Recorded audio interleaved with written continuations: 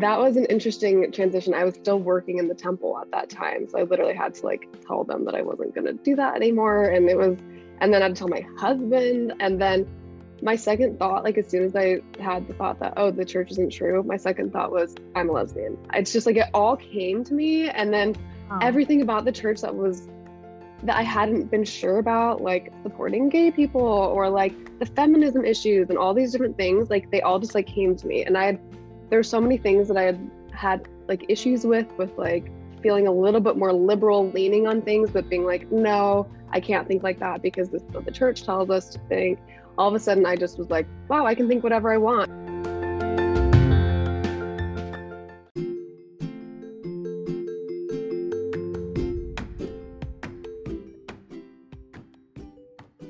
Welcome to the Empowered Spirituality Podcast.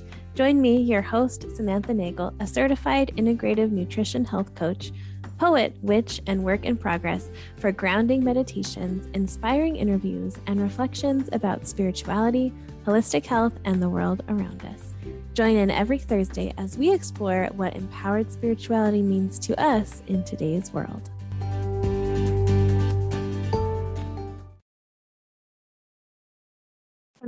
Hello. Welcome to another episode of Empowered Spirituality.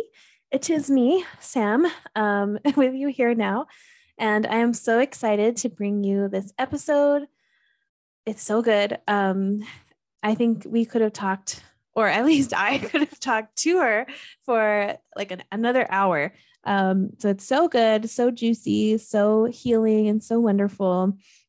This episode is with Ash Morgan. Perhaps you've seen her on Instagram. In this episode, I share about how I found Ash and then how I initially met her, which is through her breathwork offerings, her pranayama offerings. And I love to share my experience with her. It was so special, and the first session was so special. So I'm going to share about the first one. We have worked together since. I'm so grateful to have that resource and have her support. So it's I'm really lucky. But it was amazing. I felt warm during the breath work. I felt like tingly and overcome with emotions for the first session. And at the very end, there was so much like emotion that came up, and like in a beautiful, safe way. And at the end, she invited me to meet my higher self. I imagined my higher self as a golden blanket that was covering me from head to toe. And I had never experienced the feeling of calm and serenity that I had experienced at that moment. And I've gotten close to that feeling. I've like worked really hard to experience that like calm and serenity. And I'm actively working outside of breathwork to experience that calmness and that serenity. But that was truly the first time that I had ever felt a state of pure calm, pure serenity. For someone who is an anxious person like myself, I'm always overthinking. And most of my work is like having compassion with myself as I overthink and guiding myself back to a place of calm or centeredness. So it was so amazing that I was able to just get there, that feeling of calm was so easy. Well, I mean, we did a lot of work to get there, but that it felt easily accessible and not fleeting. I think that's something I've always struggled with was, getting to that place of centeredness is hard. And it's like constant work, but if you work too hard, that's like, it's just challenging. It's challenging, especially if you're tend toward anxiety like I do. It wasn't just valuable because I experienced that state. It was valuable because I never knew I was capable of that state. Even under the influence of things, I had never been in a place of pure calm before. And so it was really, really exciting to know that I was capable. My body, my mind, my spirit was capable of being in a place of calmness and serenity. And we had some time where I was able to talk to my higher self, and she was able to share things with me. And one thing I really heard was I create a lot of my own suffering. I create drama in my mind. I latch on to things that don't need to be latched onto. I worry about things that don't need to be worried about. And actually, that worrying is preventing me from seeing the underlying current or the underlying truth. I mean, like, that's a very simple way to put it. Like, have you ever been having an anxiety attack or even just overthinking something and someone tells you, just don't worry about it? Have you ever felt like, oh, thanks? No, like, thanks. I never thought about that. So I don't mean it like that. Like, just stop worrying about it. But it's hard to articulate too. And I think that's something I work on with clients, is finding that place of compassion for yourself, because the reason I overthink is because of the systems and the programs and what I've been taught and what I'm trying to unlearn. Like, I wasn't born feeling ashamed. I wasn't born feeling like I had to prove my worthiness through working or through fawning or people pleasing, right? I wasn't born that way. I learned that from people and from systems and from groups and from school and from religion, right? Like, I can have so much compassion for myself in saying, like, I did not choose this anxiety. I did not choose this worry. I did not choose this pain. And also, like, I have the responsibility to move through it and to integrate it and to learn from it and to choose not to continue that pain. I'm going to butcher the quote, but I know the Buddha, there's some readings or texts where he's talking about, is it we all feel pain, but suffering is optional? Something like that. I'm not really, I never knew what that meant until, I mean, I could like understand it, but that visualization of my higher self giving me that information really helped me to understand that I'm not a victim all the time. I can choose to live in a more empowered place, a more empowered state. I can choose to see things differently. And it's fucking hard. Like, it doesn't happen overnight. And that's something that I think I work with people around too, of just because I know that, like, I'm being told that this thing about my body image or whatever, just because I know that, like, why do I still do it? Like, there's some shame, there's some second layer shame that comes with that. Giving ourselves that compassion is so, so important in this whole journey. And actually, Ash and I touch on that when we talk about living in your truth and exploring a more authentic way of living and showing up and serving. That the road to being authentic or to ditching people pleasing or to being more confident is not linear, for sure. I think the most confident person you can think of, whether in your life or like an influencer or a celebrity or a self-help person, a teacher, they don't feel confident 24/7. Their confidence ebbs and flows too. Nothing is linear. Actually, I learned this from a client of mine, who is so cool. But she was saying that even time, even the way that we look at things linearly is colonization at work, right? Our very, very deep ancestors didn't live on a linear path. So even that expectation that healing is linear is another way that we're colonizing or we have been colonized, or both. Yeah, it's okay that your journey to whatever it is that you're journeying to, it's okay that that's not linear. It's okay that you might stand up for yourself one day or one moment and then apologize profusely the next. And you might go home and beat yourself up about that, but it's also normal and to be expected. It's okay. Sometimes we get so hard on ourselves for not meeting our own standards of how we should be, but we're not perfect. Ash says this in the interview: I'm not a machine. You're not a machine. And what you're doing is enough. How you're healing is enough. How you're practicing standing up for yourself or setting boundaries is enough, even if it's not quote unquote perfect, because there is no such thing as perfect. There's just trying, there's just doing your best. So yeah, I don't even know how I got on that tangent, But I am joined today by Ash Morgan, pronouns she, her. She's a history nerd, pranayama breathwork healer, and she jokingly calls herself a professional lesbian. She grew up conservative and deeply religious, but now she's extremely spiritual and makes amazing queer content on the internet, including queer and other taboo histories on YouTube or history videos on YouTube. Ash is so amazing. That's actually how I found her to begin with. She did a lot of queer history stuff, which is so interesting.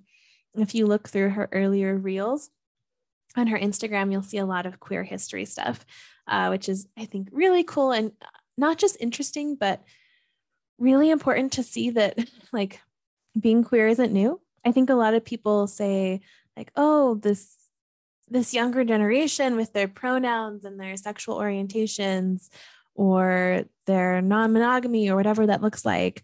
This is so new and so progressive, or other words that aren't as nice. But no, sexuality wasn't always this binary, the gender wasn't always this binary thing that we see now or that we've been accustomed to now, programmed to think as normal now. And that queer history, while just being like a minute long, even on Instagram, she has longer ones on YouTube, but it helps remind us that the way that we're living now is not the way that we've always lived. It's not the way that humans have lived. It's just the way that some humans have recently lived and decided was normal. So I think it's really, really important to have that information. In this episode, we talk about like internalized homophobia or internalized compulsive heterosexuality. And actually in the show notes, making a note for myself to do this, there's this cool Google Doc. I meant to ask Ash about this, but I didn't. It's like, I don't know, 5 to 10 pages long. A researcher, I don't know the date when she did it, but it's all these things about compulsive heterosexuality, and it's referenced a lot. Maybe you've seen it, maybe you haven't. But I think it's one of the first times that compulsive heterosexuality was addressed or talked about in a big way. And that article is really interesting. We don't talk about it in the episode, but I will link it below because I think it's really interesting. Yeah. So I'm keeping in my last little bit about in the intro, and I wanted to add this in because my mind is blown, like stunned. I got it wrong, by the way. The document, the Google Doc, was not uploaded 20 years ago. It's just so wrong and inaccurate. It's hilarious. But it was uploaded in 2018, I believe.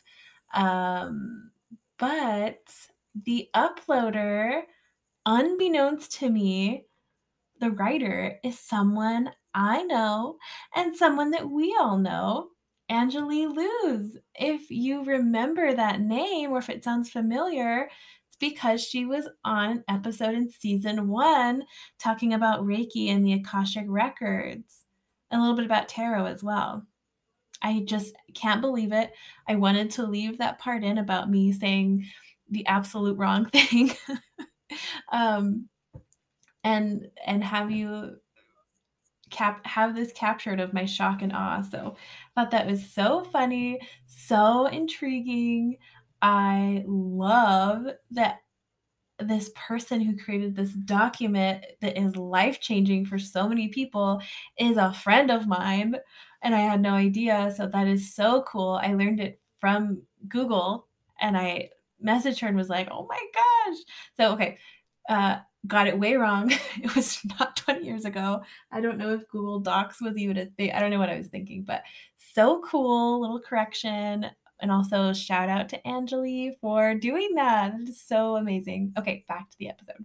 We talk about leaving religion.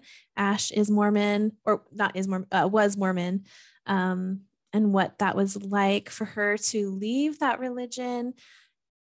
So important to talk about. So many people have left religion on this podcast. I know we talked to Karina Davis last week, And she talked about her experience leaving religion, right? This is so common. And I think we really shy away from it because it's touchy, right? People are religious and it feels uncomfortable to say, like, I respect your religion and it deeply wounded me in ways that are still coming up. But it's really, really important to talk about the trauma that we can go through. And this episode doesn't get into the trauma really, but, or like not a deep, deep trauma. I don't think it would be traumatizing to listen to, but if hearing about leaving religion is, please listen to that. But it's just so important to talk about. And I really, really appreciate Ash for going there with us and telling us about what felt so wrong to her, and also the steps she took and the path that she took to leave and to put herself in situations where she felt safer and better about her surroundings. We also talk about coming out of the closet, like Ash calls herself a professional lesbian. We talk about that journey. We also talk about coming out of the broom closet. So we have closets and closets. We talk a little bit about social media, which I wasn't planning on chatting about, but was awesome. We talked about how, social media isn't real. I will leave it at that. We talk about intuition and people pleasing. And then we talk all about pranayama, her journey as a recipient or like her self-practice, I guess, of pranayama, and then how she came on to be a healer and get her certification. And we also talk about like the inner critic that shows up either when we're healers or just spiritual people, and how that, I called it internalized religion. I'm sure someone else has already come up with that phrase, like kind of comes out in fun, surprising ways. This was such an awesome, and also we talk about how to balance spirituality with the scientific or the other interests about us. I actually, when I came out as queer, it became a huge part of my identity. It was how I thought about myself and how I thought about the world primarily. And I felt like one of my only sources of identity was being a queer person. And then interestingly enough, I felt like more disconnected from that part of myself as time went on. And so it's interesting. I think that's really common, especially when people come out a little bit later in life. I mean, I'm not that later in life, but I think it's interesting to see how that happens and how we can kind of make something our identity in a really big way, but then go back and kind of like figure out where we want that identity to be and how big of a role we want it to play. We also talk about that in terms of spirituality as well, which I think is really interesting. All right, that is all I wanted to say before this awesome interview. Thanks for hanging out with me as I chatted and debriefed. I think you're really, really going to like this.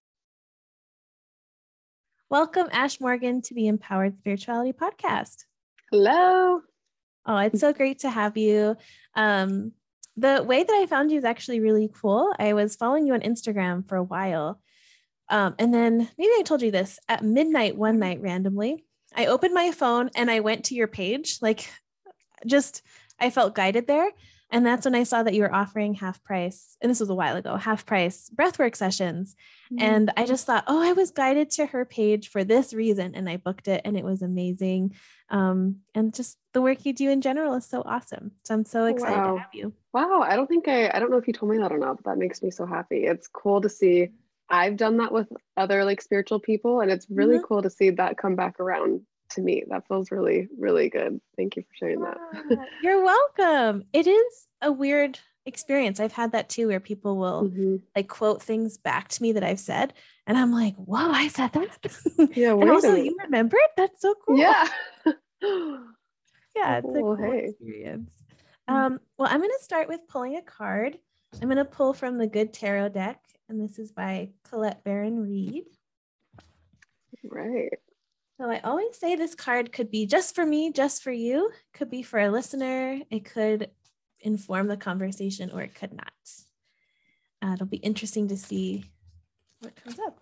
And this coming out at me. Tarot roulette. Let's go. This is the Seven of Air, which would be, here, I'm going to look it up.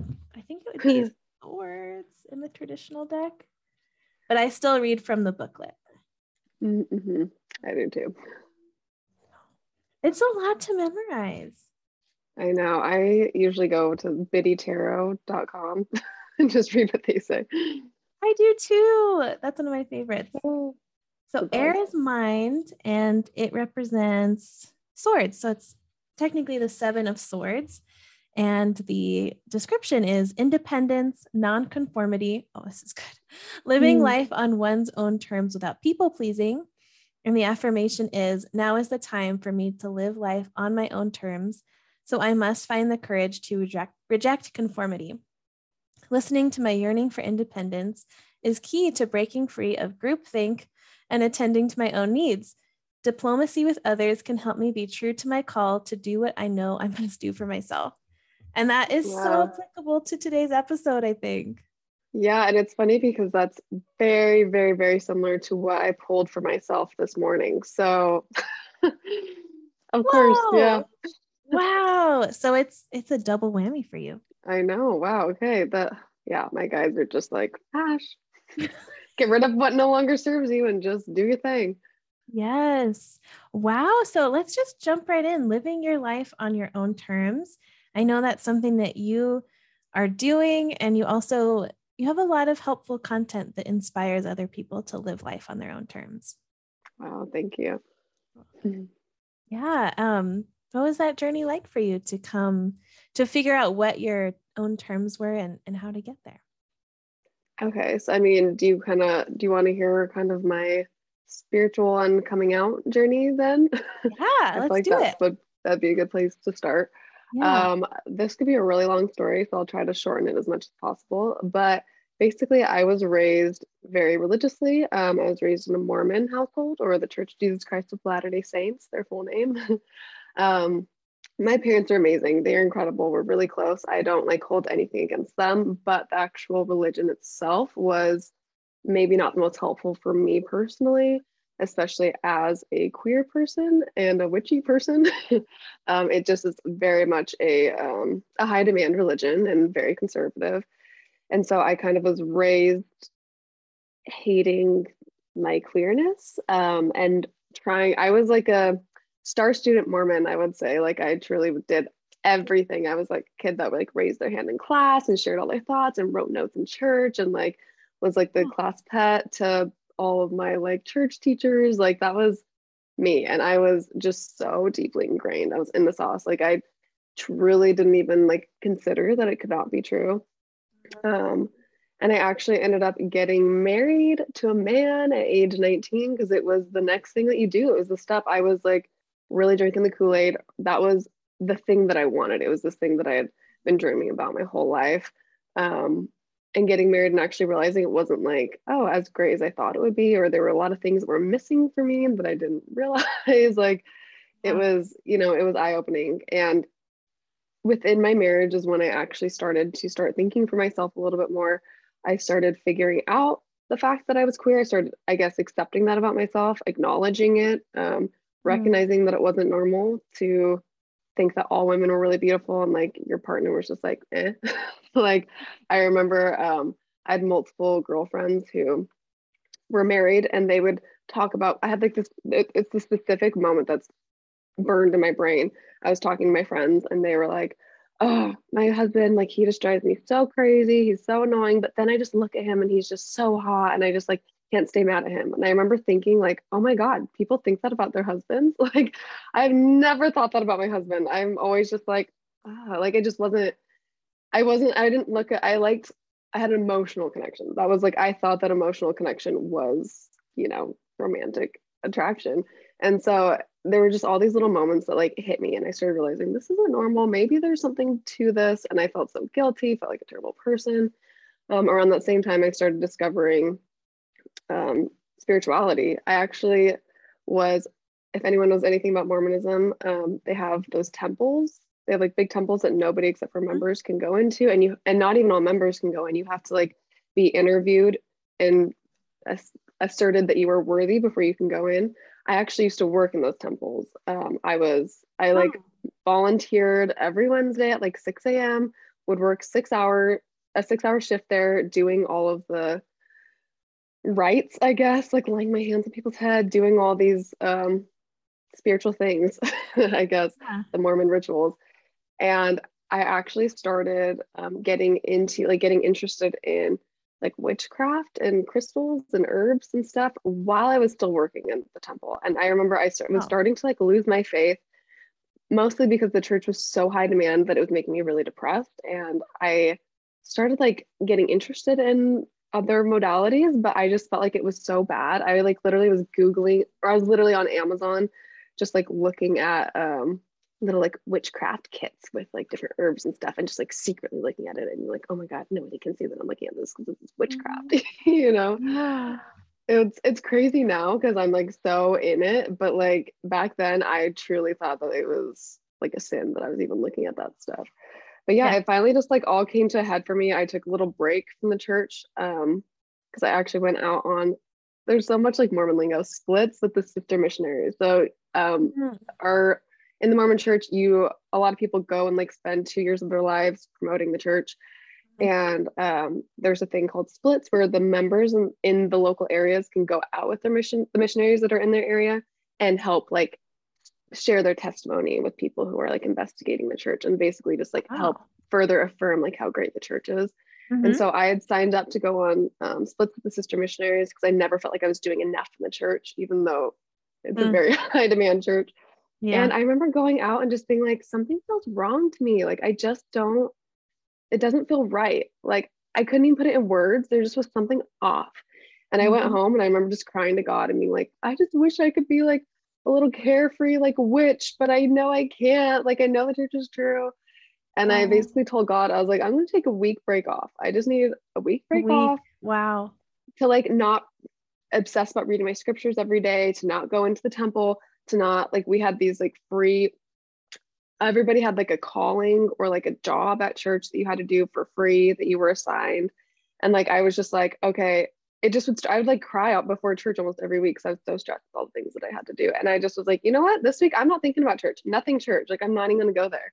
And it was crazy because as soon as I did that, all of a sudden my brain started thinking like, okay, well, we've been told that we're not allowed to look into the history of the church because it's like Oh, anti-Mormon literature. Yeah. And I was like, why is that? Like, if the church is true, then why would like learning about the history be bad, you know? And so I kind of went down this like rabbit hole, looked into history. I found this guy had compiled like this 80-page paper called the CES letter about all of the like bad history of the church. And I'm like Mormon blood. I am the great, great, great, great granddaughter of the second Mormon prophet. So I'm in oh, it. Yeah, I'm like, yeah, I'm very, very Mormon.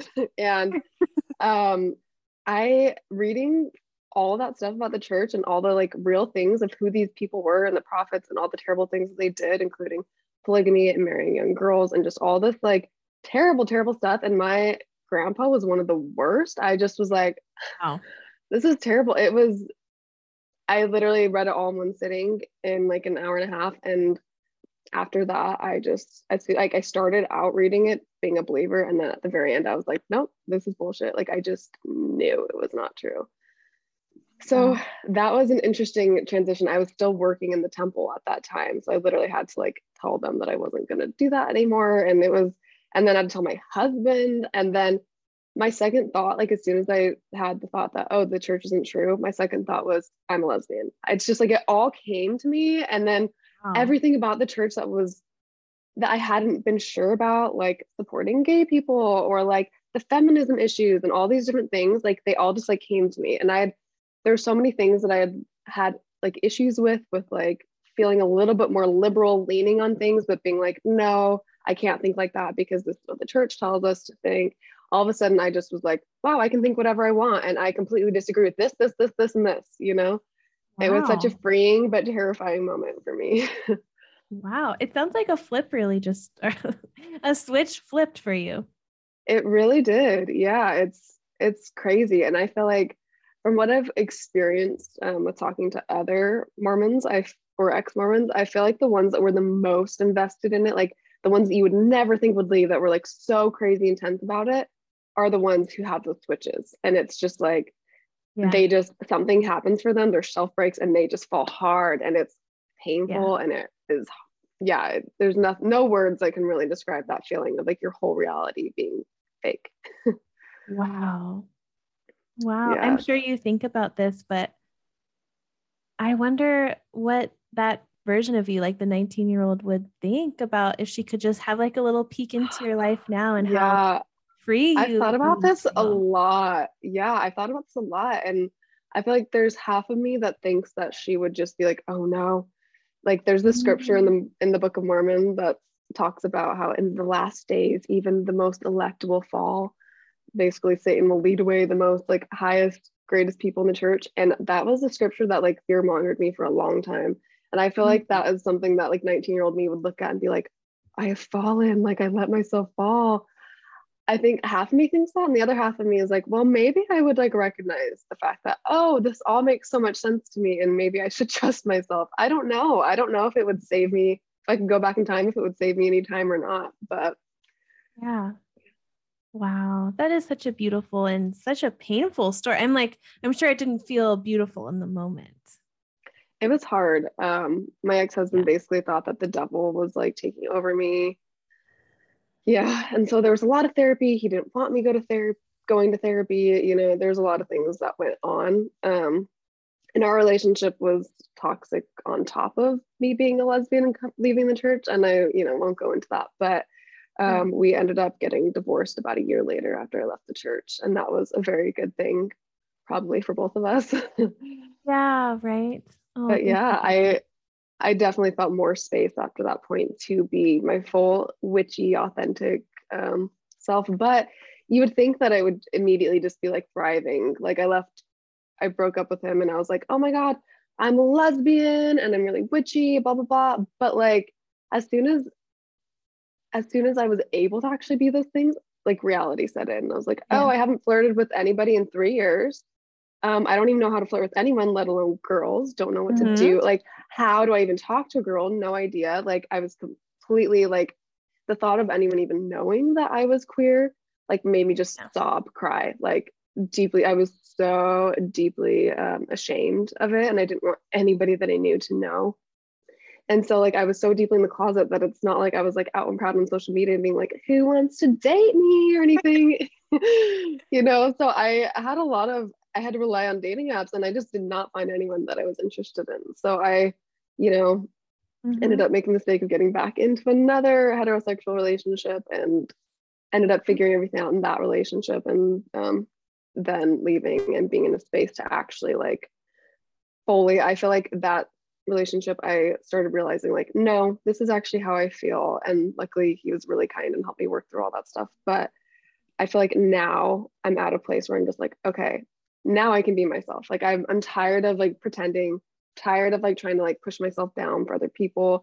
And that includes both my sexuality and my spirituality. I feel like even recently, I feel like I was in the like broom closet, I guess, Yeah, right. for a long time until the last few months. Like I would casually put little spiritual things on my Instagram, but I was really like, I'm a very woo-woo person. I have some very like, I guess, out there beliefs, and it's kind of terrifying to like put things that are really important to you that you really like your deepest beliefs on the internet and then just let people tear them apart. Yes. So Oh, I'm I working hear on that. this right now, is what I'm saying. Yeah, I hear you. I didn't grow up Mormon or religious, but everyone in my town was basically either a Baptist or a Mormon. And it was Oh, a very, really? yeah, it's a very small town. And so everyone knew each other. And the school was basically religious, which, like, shouldn't really be Okay, yeah. allowed. I remember you telling me about this. Yeah. We, in biology class, the teacher said, but if you want the real truth, you can read the Bible instead. So, you know, um, Yep. unpacking that, of course. But now I'm doing something where I have a podcast and a business that's completely around like witchy spirituality stuff that could send me to hell in my younger self's Mhm. belief. So I hear you on unpacking that. It's very scary. And what you're doing, though, is so brave with sexuality, also with the awesome history stuff that you do. You're really just putting yourself out there. And yes, I know people are probably very mean and it probably hurts, but you're helping so many people and touching the hearts of so many. It's really special. Thank you. Yeah. I mean, people definitely have something to say about everything. And I think that's something I've been realizing as a content creator too. It gets very emotionally draining. Sometimes I want to just literally delete my Instagram and just be like, F it, like I'm over it. Yeah. But the more I, the longer, like the more time goes on, the more I realize like no matter what I say or do or think, somebody has something to say about it. And why then would I like try to play it safe when I can just be more authentic to myself? And the people who don't resonate with that can leave. And that's another thing I feel like I've been realizing is that like we're in such a culture of like likes and followers and Mhm. engagement and blah blah blah. And I've been realizing like there's actually nothing wrong with like letting people leave, letting people unfollow you, and just being like, you know what, I would rather have less followers who are more engaged and actually care about what I'm posting than people who are like following me and just like rolling their eyes every time they see me post something, or you know what I mean? So Yeah. that's been a transition I'm working on. Is trying to Yeah. like let go of that ego and be like, no, I actually do want to just attract the people who are meant to be with me. And like it has nothing to do with me if people leave. It's we're just into different things and that's fine. Oh, that's beautiful. I was actually thinking about that recently too, about the algorithm. And like, Mm-hmm. I feel like maybe I should try and figure it out if I want more followers or whatever. But it's just so, it changes all the time. And you have to like put so much energy into it. And it's Yeah. not real.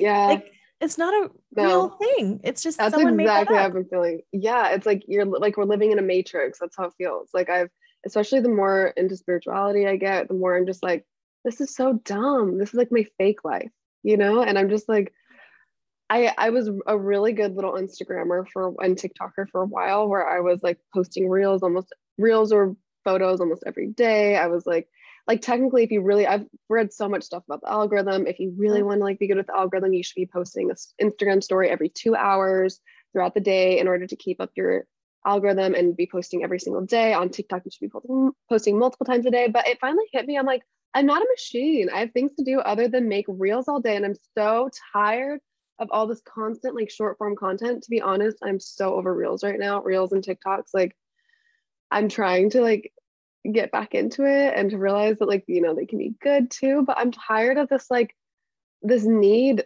to like constantly pump out content. Like, okay, Yeah. make something new for me. Like today, another one, another. It's just it's exhausting. And I'm a human being and I have things like I don't know. It's not all I want to like focus my whole life on. Mm-hmm. I totally agree. And it's so affirming to hear you say that. And it's also like another way that sneaky bitch internalized capitalism works its Right. way in. It's so Yes. sneaky. I know. I literally did a meditation, like a breathwork session the other day about all this because I was so stressed about all Mm, the things that I felt like I had to do because I'm balancing so many different things. I have so many different interests. But then social media is where I make my money, but then it's the thing that I'm the least passionate about right now. And like, you know, so I've just was like trying to balance everything in my head and like stressed about money and stressed about all the things that I feel like I have to do. And I had this feeling during my breathwork meditation that like, of course this is hard for you because like you're not like I mean I believe in past lives and like the feeling was like you're not used to living in a capitalistic society. Like most people throughout the centuries have not lived like this. Like this is a fairly decently new um mhm. thing, you know, especially the way Yeah. that we do it. I mean, even like back into the 1800s it wasn't as vigorous. People were not expecting you to like be put on show on a little like tablet or phone every single day making all this constant like it's just not something that we're used to, you know, and not, I don't know, it's like humans used to literally be in communities together and like help you have community gardens and help rear all the children together. And like we've kind of lost that, you know, and Yeah. I don't know, there's nice things about technology in the new age, but I've been really thinking lately, like, is this actually better than it used to? Like, I'm glad that, you know, we're more woke about, you know, social justice issues and such, but like, is it really are we really more woke to have technology as opposed to like living in a more relaxed society like that? I don't know. Yeah. Oh, I love that. I feel like that topic comes up almost once an episode, something around that. Really? How we live now. Oh, I saw this one thing, or no, I heard it on my favorite podcast, which is Just Break Up.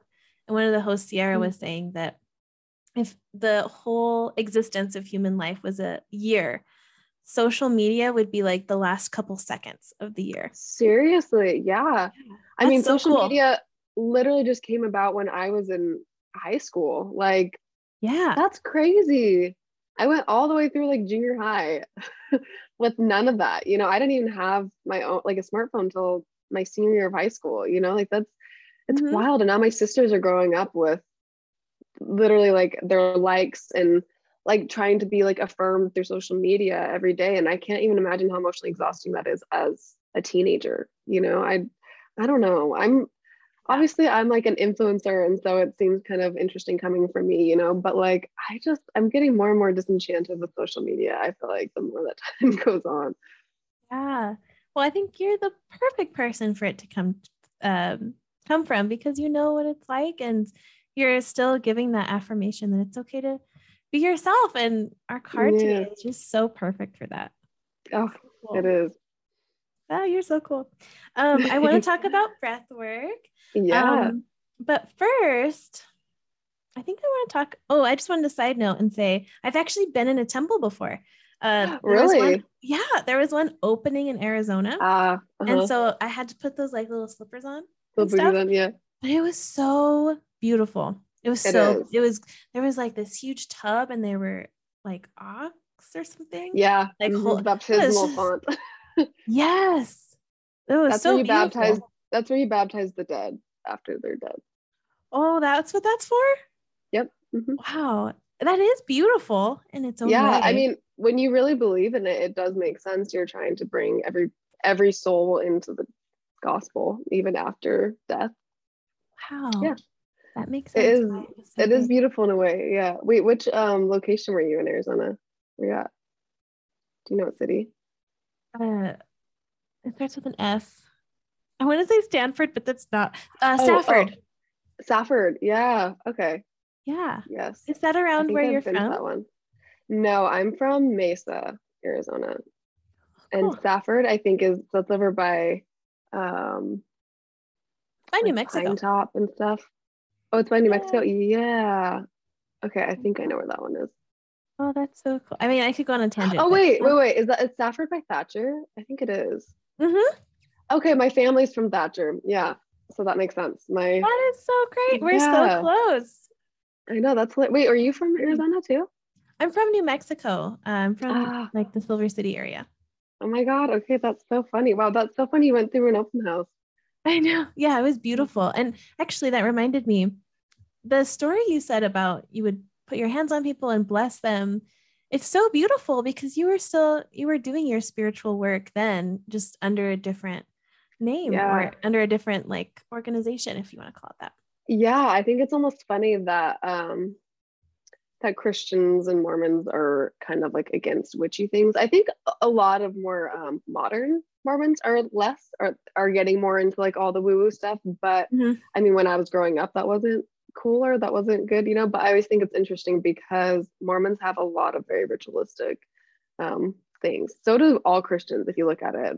We all have, like, every religion is just a bunch of weird rituals when you really like separate them and look at them. We do weird stuff, you know. So how is that any different than like woo-woo witchy stuff? Yes. I went to a Catholic mass. We had a funeral, and there's someone in my partner's family who's witchy like me. And she looked at me and she was all, you know, this is all taken from witches, right? And I was like, yes. So it's so interesting to be like, a bunch of things are taken from the pagan religions when they were trying to like go from paganism to Christianity. I mean, Christmas was a pagan religion, so love that. Oh, I could go off on that. I know. Well, of course, correct. Yeah, I know.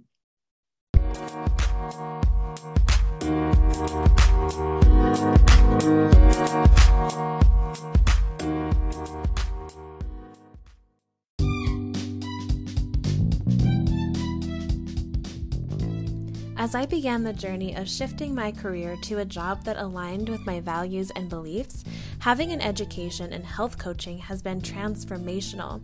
Through the Institute of Integrative Nutrition, you can become a certified health coach to empower your relationship with food, health, and wellness, live your dreams, earn while you learn, and embark on a new path.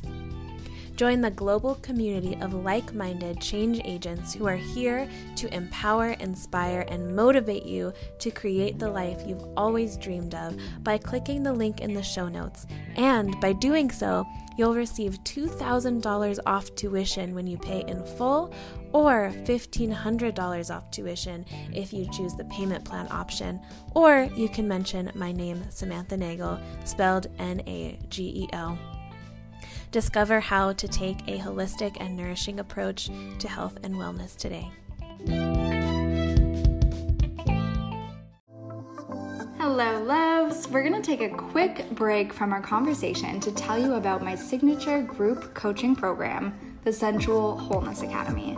This is an 8-month program for women and non-binary folk who are ready to let go of shame and claim self-love, sensual empowerment, and somatic healing within an epic community rooted in radical acceptance. The course includes 8 modules which dive into content like strengthening boundaries, claiming your true yes and no, transforming shame around sexuality, building a mindful self-pleasure practice, releasing body and genital shame, transforming trauma, inclusive sex education, empowered intimacy, the wheel of consent, and so much more. When you sign up for the Sensual Wholeness Academy, you get access to live weekly group coaching calls featuring embodiment practices. You get the 8 video training modules. You get access to our VIP virtual community space where you receive ongoing support throughout the whole program. You get guided journal prompts, community to last a lifetime, and bonus workshops with amazing guests. If you're someone who's ready to let go of shame or numbness and claim the sensual empowerment and self-love you deserve, then your next step is to go to marleyliss.com/SWA. You'll also see the link for that in the show notes. So here you'll see plenty more details about the program, and you'll be able to set up a free consultation call with myself where you'll receive personalized support and explore if this is a fit for you. So I'm so looking forward to connecting with you on this call. You're so worthy and capable of this reclamation.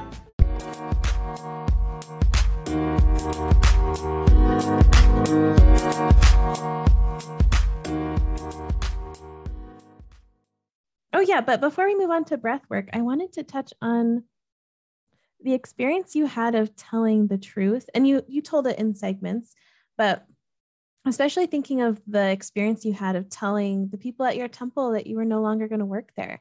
You don't have to get into detail, but like, do you have any advice maybe for someone who knows something to be true in their body or their heart, but it's really hard to have that conversation? Yeah, I mean, I feel like this comes up for me a lot with, I get so many DMs of people asking me who are like, have figured out that they are queer or lesbian within a straight marriage too. And I get a ton of people asking me like what to do about that situation, which I feel like those two are so similar. They're so interlinked. Yeah. My answer always is kind of what you're saying. Like you feel it in your body, you know it, is to stop trying to like push back your intuition. I feel like I did that for a long time with spirituality and my sexuality of just like second guessing myself. And I think that would be my answer is like, reflect, think for yourself, like have a night where you really like feel into what you feel and what feels right for you and what you know deep in your gut, like that knowing that's inside of you. Maybe write that down and just kind of set the intention of no matter what anybody else says, I'm going to stick to this because I know that this is my truth. Because I'm a people pleaser, and I know that like through this whole process for me, I would try to like have these conversations like with my ex-husband, for example, or different religious people, and I like would almost feel their feelings because I will get like empathic and I'll start to feel how they feel and like where they're coming from, and then I would kind of just like revert and be like, oh, you're right, like I must be wrong or selfish for feeling this way. But I guess just like noticing that that's something that can happen, like accepting that that's a thing that might happen to you, and that of course this person or religion or like whoever is going to try to dissuade you. Like they obviously in the, when it comes to religion, they think that they're literally playing with like your soul here. Like they don't want you to lose your soul or go to hell. It's not usually malignant or like with the partner, they don't want to lose you, but just recognizing that like it's not selfish of you to listen to what you feel deep down, because I think it's actually more messed up to stay in a situation that isn't authentic to you, because you're just wasting yours and everybody else's time. So ultimately, like, I know it sounds easy for me to say this, but like these are things you have to like internalize. Like I finally had to get to the point of like trying to speak my truth so much, but then like getting shot down so much that I finally had to be like, you know what? I cannot handle this anymore. I cannot stay in this experience anymore. Like it's either I live authentically or I don't live at all. That's literally where I got to. And so I think, yeah, just affirming what you believe, what you think, what you know, and then going into it and being like, I'm sorry if I hurt anybody, but like this is my truth and I have to stand by that. I don't know if there's really any other easy way to do it, to say that. Like you just have to figure out how to like hold true to what you believe. Thank you for sharing. That was really beautiful. And I think also like having compassion for ourselves when we have a hard talk and we want to say something and we end up saying, yeah, you're right. I'm sorry. I'm sorry. Like that's probably going to happen. Yeah. And it's okay. Like, yeah, it's part of the journey. It's hard to go from one extreme to the other. So if people slip up or not even slip up, if that's something they experience, it's okay. You can always try again. Especially with a really big transition, like leaving a religion, leaving a partnership, coming out, any of those things, like you can't expect yourself to, I mean, you can't expect it to go smoothly right away. Like like you said, you are going to mess up sometimes, and that's okay. Yeah. We're all human. We're trying our best. Yeah. Thank you, Ash. You're so awesome. So I want to talk about breath work. I mentioned I've had sessions with you, and it's a transformational experience. And I saw you posted this online once that it's hard to explain it, and it is hard, but if I could explain it, it feels magical. Yeah. Yeah. I was wondering if you could maybe start with like what breath work is, and then also what it is that you do. Yeah. So breath work, there's multiple different types of breath work. I personally work with pranayama breath work. And so pranayama it was a, wow, sorry, words. It was a practice that was used in conjunction with yoga. So it was basically created around the same time, same area. And yoga obviously is intended to like kind of work your body, and it helps kind of move things through your system and stuff. But the pranayama breath work is much deeper than that. It kind of clears you out on a more energetic level. And the idea of it is, I mean, I don't know if all of you guys have heard of Kundalini, but like Kundalini energy is like the snake-like energy, basically, that goes all along your spine. And it often is kind of like a feminine or sexual energy, but it's not all sexual, you know, it's just a very intense like energy in your body. So the idea of pranayama is that it's basically operating off of the belief that any disease in your body, whether that's emotional, physical, whatever, any mental health issues, anything that's going on with you, comes from deep stored emotions and traumas that are being held in your body still. So basically anything negative that happens to us, if we don't know how to process it out, is going to stick to us and stay in different parts of our body. So pranayama basically is a breath technique that opens up that Kundalini energy and moves it up through your body, up through your spine. So like I like to think of it as like these negative emotions or traumas that you have are like tightly wound around your spine in different spots. And then when you start doing the breath work, it basically just unwinds, like slowly unwinds those traumas, and then like gets them free from your spine to be able to move up and out of you. Which sounds like it's kind of crazy, but I mean, when you start experiencing it, it makes a lot more sense. But basically like what it feels like is it's a 3-part breath. You're breathing deeply through your mouth and out, and like you're going at a particular rhythm. You're basically taking in a ton of oxygen. You're like oxygenizing, that's the word, your body, and oxygenating, there you go, your body, and moving all that stuff out. Yeah, it's hard to put in words, hard to fully explain, but yeah, you mentioned like the word cleansing, I think, at some point, and that is, it feels like an energetic, like shake and then release, kind of. Yes. Uh-huh. Yeah. And I like to tell my clients, I think I probably told you this, that I've felt personally, from like my guides or whatever you personally like to call them, I've felt that the breath work sometimes can be a little painful or uncomfortable, I guess, because it hurt coming in and it hurts coming out. That's the feeling that I've had personally, especially as I've worked through different like sexual trauma and things. The deeper the trauma you're working through, the more intense energy that is going to come up in your body. And it's unlike anything else. Like I think it kind of takes people off guard sometimes how much really like the energy really is swirling in their bodies. It can kind of mimic a little bit of a panic attack at first, but if you already know that going into it, and know what to look for and the sensations you're going to feel, and you have like a guide like me with you, I think it's best probably to do pranayama for the first time with somebody who's guiding you through it and who's explaining everything to you so that you feel safe and held in that moment,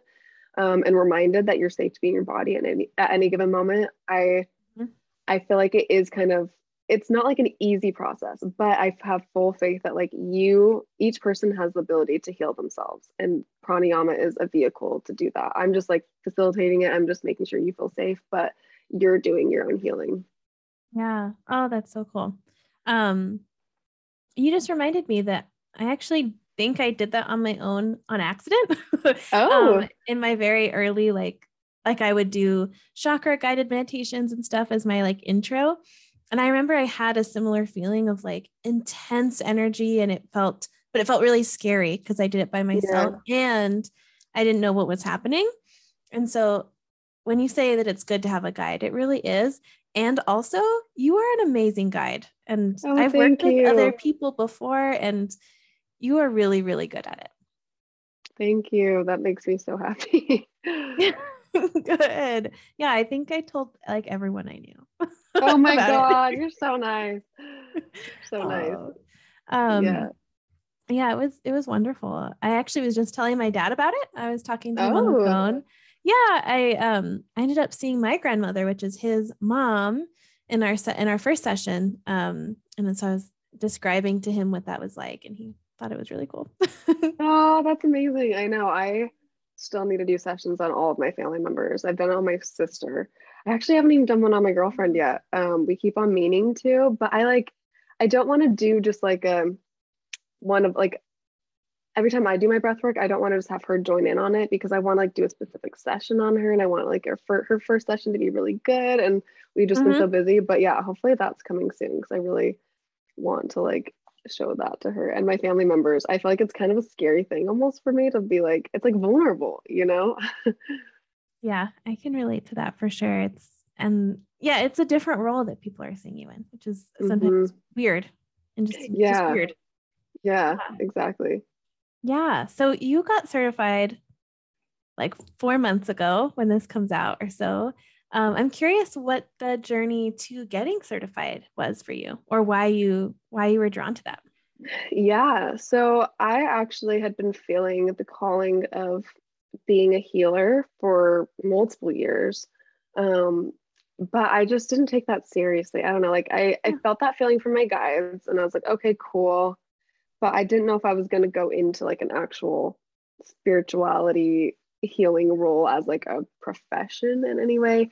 And I just was still, like I said, in the broom closet, about my spirituality really. And I just never really found something that I was like, wow, this is the thing that I feel so strongly about, that this is going to help people. Like I didn't want to just get certified in something that I like thought was okay, but wouldn't really, change anything or help anything with anyone. And then, so what you were telling me about how you like felt like looking at my Instagram account at that one time, and I just posted about that. That happened to me with another spirituality mentor gal that I follow. I had the feeling to like look at her page, and I saw that she had just barely released a course about like manifesting. It was called Quantum Leap 3.0, and it was all about like getting into the quantum field and like basically like timeline jumping and becoming the person that you want to be like now. And so I bought the course, and she's actually certified in pranayama breathwork as well. And she like was hyping up to everybody like there's a breathwork recording at the end, like after you've finished everything else, there's a breathwork recording. This is like magic. This is amazing. You guys are gonna be obsessed with it. And I was like, okay, like breathwork, breathing, like okay. Like I think most people that hear it are just like, breathing, I can do that on my own for free. And like like what's that gonna do? Like how cool, it'll get me calm, I guess. Right. So she did a really good job about like writing everything out to expect, tell like she had a little like intro part before her recording, really like explaining everything that we were gonna experience. And yeah, she wasn't joking. She led us through the breath work, and I love the way that she did it and the way that she facilitated.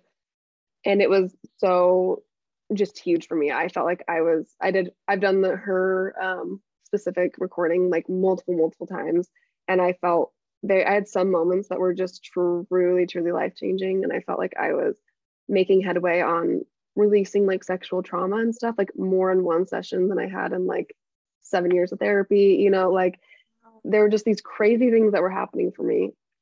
And so I don't know, after a few of those sessions with myself, I guess I was like, I need to learn how to do this. I need to do this. Like, this is amazing. I need to share it with other people. So I messaged her, asked her who she got certified by, and I signed up to be in the class with her mentor, David Elliott. And so, yeah, in January, I got certified, and I had a lot of imposter syndrome. I just was like, who am I to be a healer? I've never done anything like this. I'm going from being like an Instagram, like professional lesbian, basically, like an Instagram lesbian.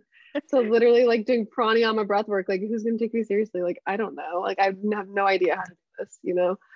Yeah. But it was crazy. I feel like even just I'd never facilitated anything or done any kind of anything with anyone before. And in my course, they like split us up into groups of 2, and we had to do the breath work on each other. And I was so terrified. In fact, I had the girl that I was working with, my partner, I had her do a session on me first, and I like breathed through my disbelief and like not believing in myself and being afraid of like being a healer and stuff. And I like bawled, had such a crazy experience with that. And then I don't know, I was just like in the zone, and I feel like I felt so just in the zone when I was doing it on other people in my class. And then afterwards, I just feel like it's come very, very naturally to me. And I was kind of shocked. And it's crazy because I had felt this strong like feeling over and over again to get certified and to do it, and that I was a healer, blah, blah, blah. But it's like I didn't fully believe it until I would do a session. And still every single session, like our session, every other person that I've done, there's this feeling in my mind that I'm just like, oh, are they liking it? Are they getting anything from it? Do they like, am I saying the right things? Is this annoying? Like, was that like too much to say, or blah, blah, blah? Like, I second guess myself. And I would be so unsure about how people were experiencing, like how they were feeling, until the very end, until after like we finished the breath work and then the meditation at the end. And then every single person would get up and be like, oh my God, that was incredible. That was amazing. You were so right. Like, you really don't know how to explain it until you experience it, you know, like, and it's been such a beautiful journey to realize like, I'm just a vehicle, and I've just, you know, it's great to be able to share this with other people, basically. Yeah. Oh, I hear you on that inner critic or that imposter syndrome.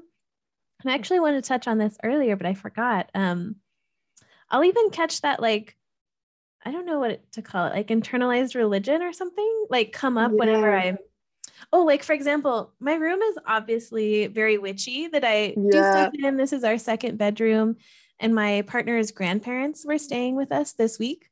And so I felt like really nervous, like it's obviously very witchy and they're not. And I felt so ashamed. And I even asked, should I take down everything? And he was like, no, they don't take down their crosses when you go over to their house. But I feel like that like voice of like, this isn't real, or like on one end, or like, you're going to go to hell, or like, this is bad, this is wrong, this is scary, like comes up a lot. Do you feel like you have to navigate through that sometimes as well?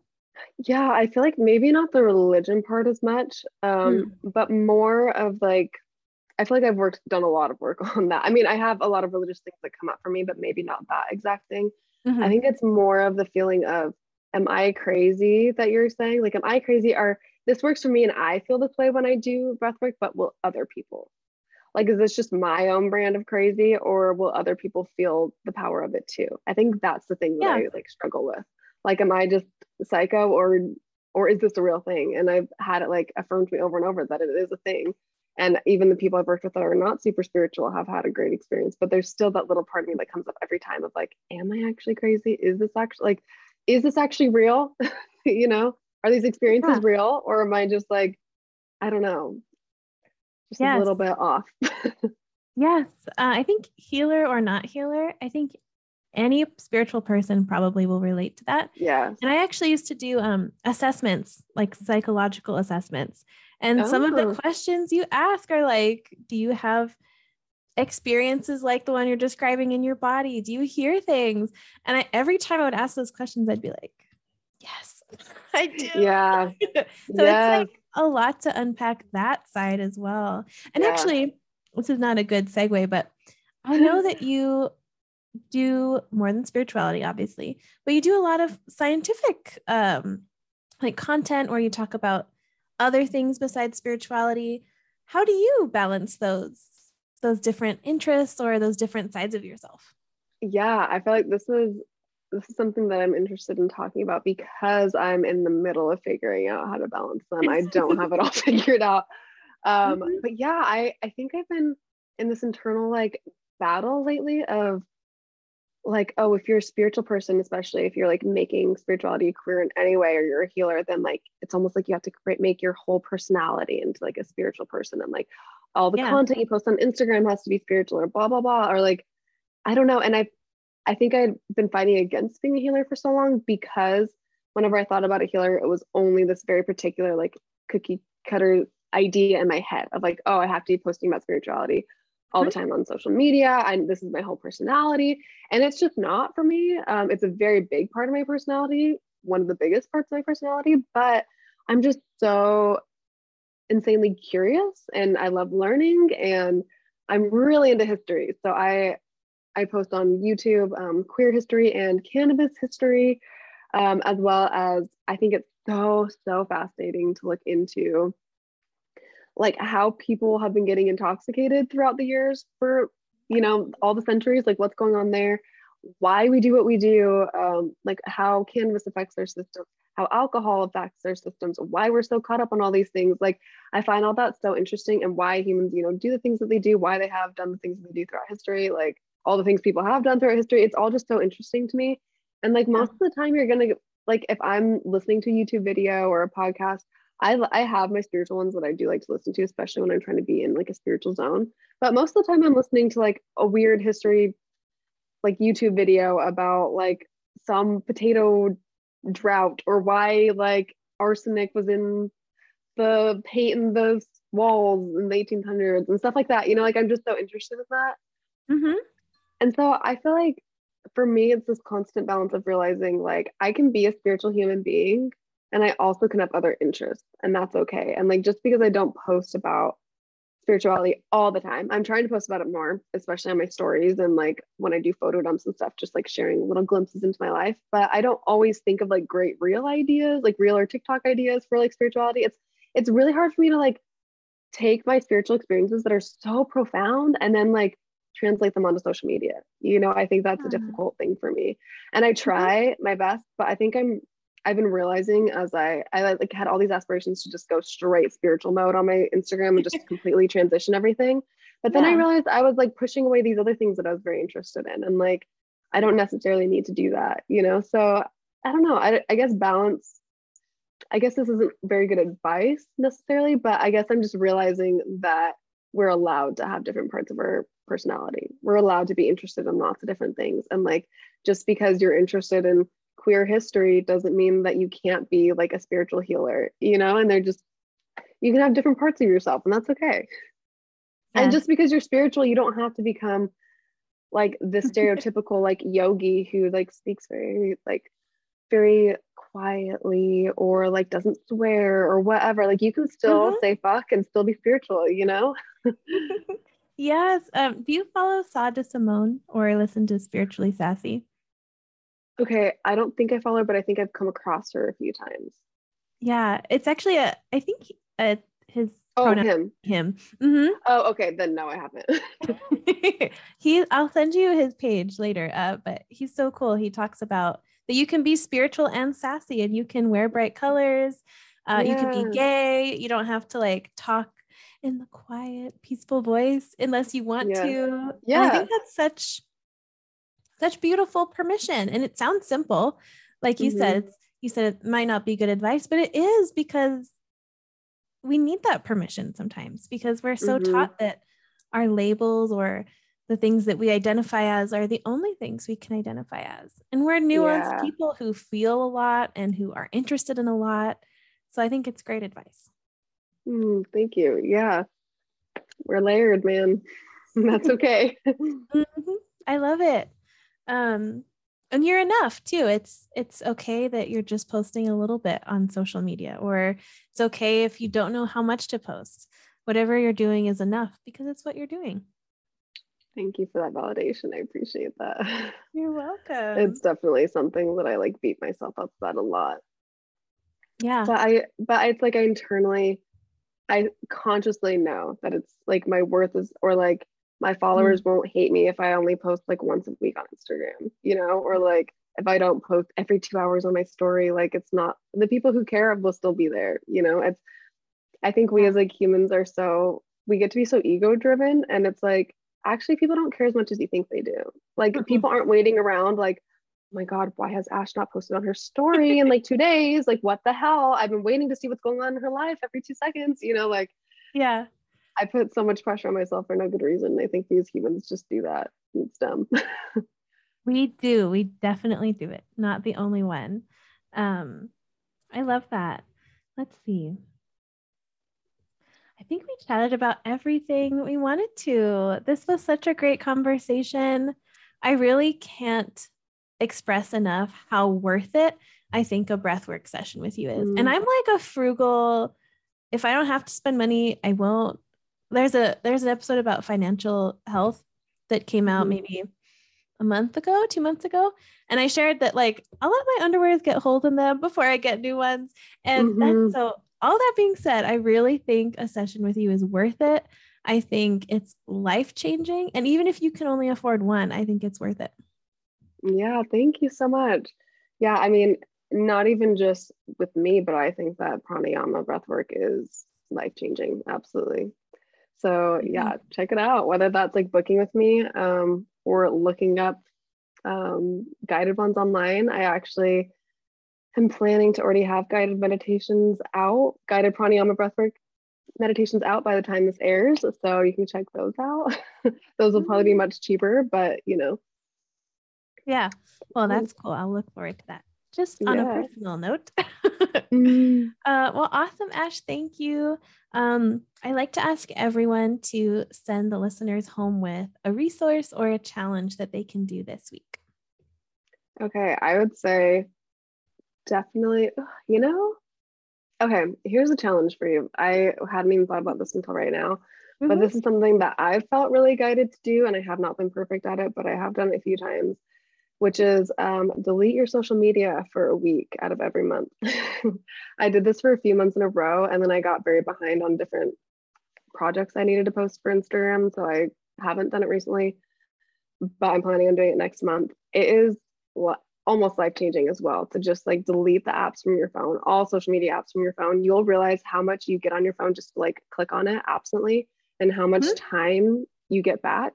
It makes you really start thinking like, wow, I've realized that social media is one of my hobbies and I don't really have many other hobbies. Like it will make you really force you to like think about the things you actually want to do with your life and actually do them. So I would say that is definitely my charge for you guys this week. Oh, yes. I second that. At the end of last season, I took like 6 weeks off social media completely. I deleted it from my phone. And I was so shocked, like you said, at how much I would open my phone and go to the folder where the app was and then be like, oh shit. Yeah. It's not even there. And I don't even want to, like, I would just open it to close it again. It's like multiple times in an hour, multiple times in a few minutes. Like you just forget. And it's made me realize how much time I just waste. I just go on there and just scroll or just like check comments or whatever. And it's there's so many other better things to do with your time. Absolutely. So I love that challenge. You could do it right now. Yeah, right now, delete right it. Now. Awesome. Thank you. So what is your Instagram, your YouTube? How can people book sessions with you? All that good stuff. Yeah, so you can find me on Instagram and TikTok at ashmorgan.xo, and on YouTube at ashmorgan. You can book. I have the link to book in all of my bios and all of my what are they called? Links. All of the links. Yeah, I have a bio site that's on all of my links and all my socials. And I think, did you say that you were going to put it in the show notes? Yeah, yes. The bio link will be in the show notes, so you can find me anywhere in one convenient location. Oh, that's such a good idea. Yeah, awesome. Thank you so much. This was such a treat to talk to you, and let us know what you thought of the episode, everyone, after you've deleted your social media. So let us know next exactly. week. Yeah, let us know. Thanks for having me. Thank you.